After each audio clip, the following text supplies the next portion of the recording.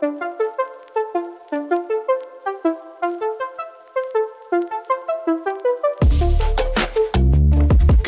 morning, good afternoon, good evening, whoever you are, wherever you're listening. I bet you haven't heard that one in a while.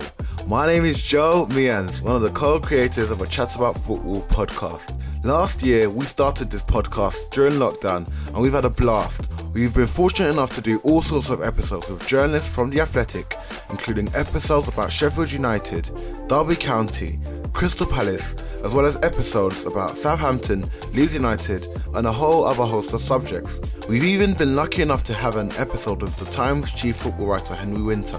On top of all that, we started Hometown Heroes, which aims to highlight stories of people in football who come from our hometown of Ilford in Greater London, based in the London Borough of Redbridge.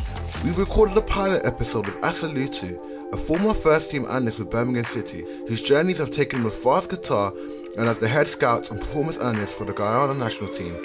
That was a magnificent episode, so be sure to give that one a listen if you haven't already. We've had some lovely feedback about everything, but after a while out the game, we're coming back with Hometown Hero for this year and the next year coming.